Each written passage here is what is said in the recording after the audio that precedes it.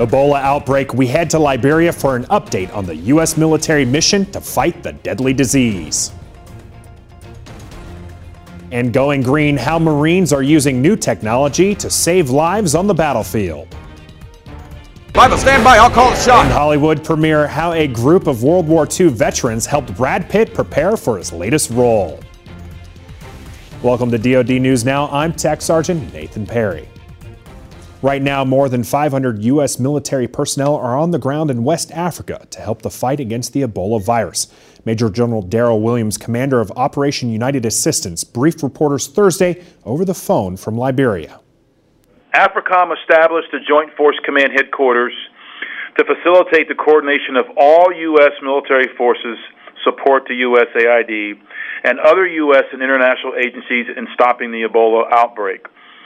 We are currently overseeing the establishment of logistics nodes, the Monrovia Medical Unit, which is a 25-bed hospital, and up to 17 Ebola treatment units, as well as the training of healthcare providers and other USAID requests as approved by the Secretary of Defense. And a group of soldiers from Fort Hood are on their way to West Africa to help in the fight against Ebola. About 450 Fort Hood soldiers will spend up to a year building treatment centers in Liberia for those infected with the disease. Wednesday, the unit cased its colors, kicking off the start of their deployment. Soldiers with the 1st Medical Brigade will case their colors today. Their mission? To provide medical care for the engineers during the deployment. Defense Secretary Chuck Hagel spoke yesterday at the Association of the United States Army in Washington, D.C. The Secretary said for the Army to succeed, it needs to renew its commitment to readiness across its people, capabilities, and its partnerships. The Army and our entire military will need to continue thinking critically about its future role and missions to ensure that it is not only ready, but relevant for both the short and the long-term missions.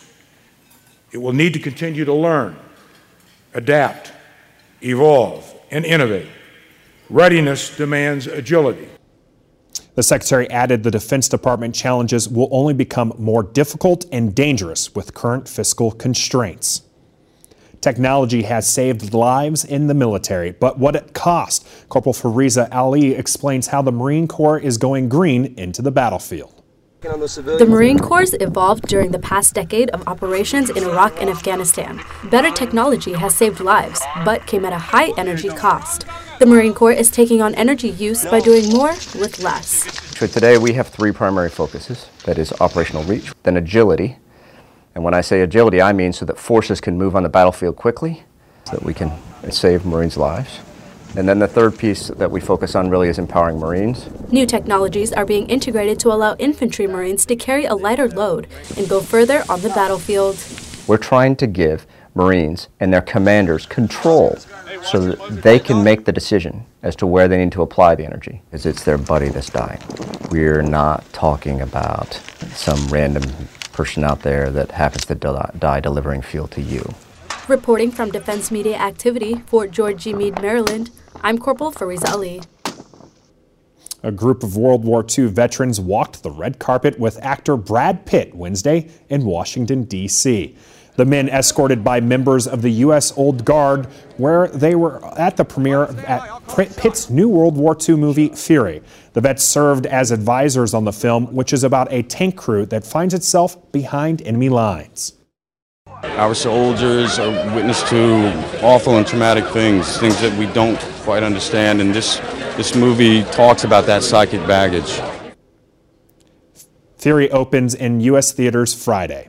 And that's it for this edition of DoD News Now. I'm Tech Sergeant Nathan Perry.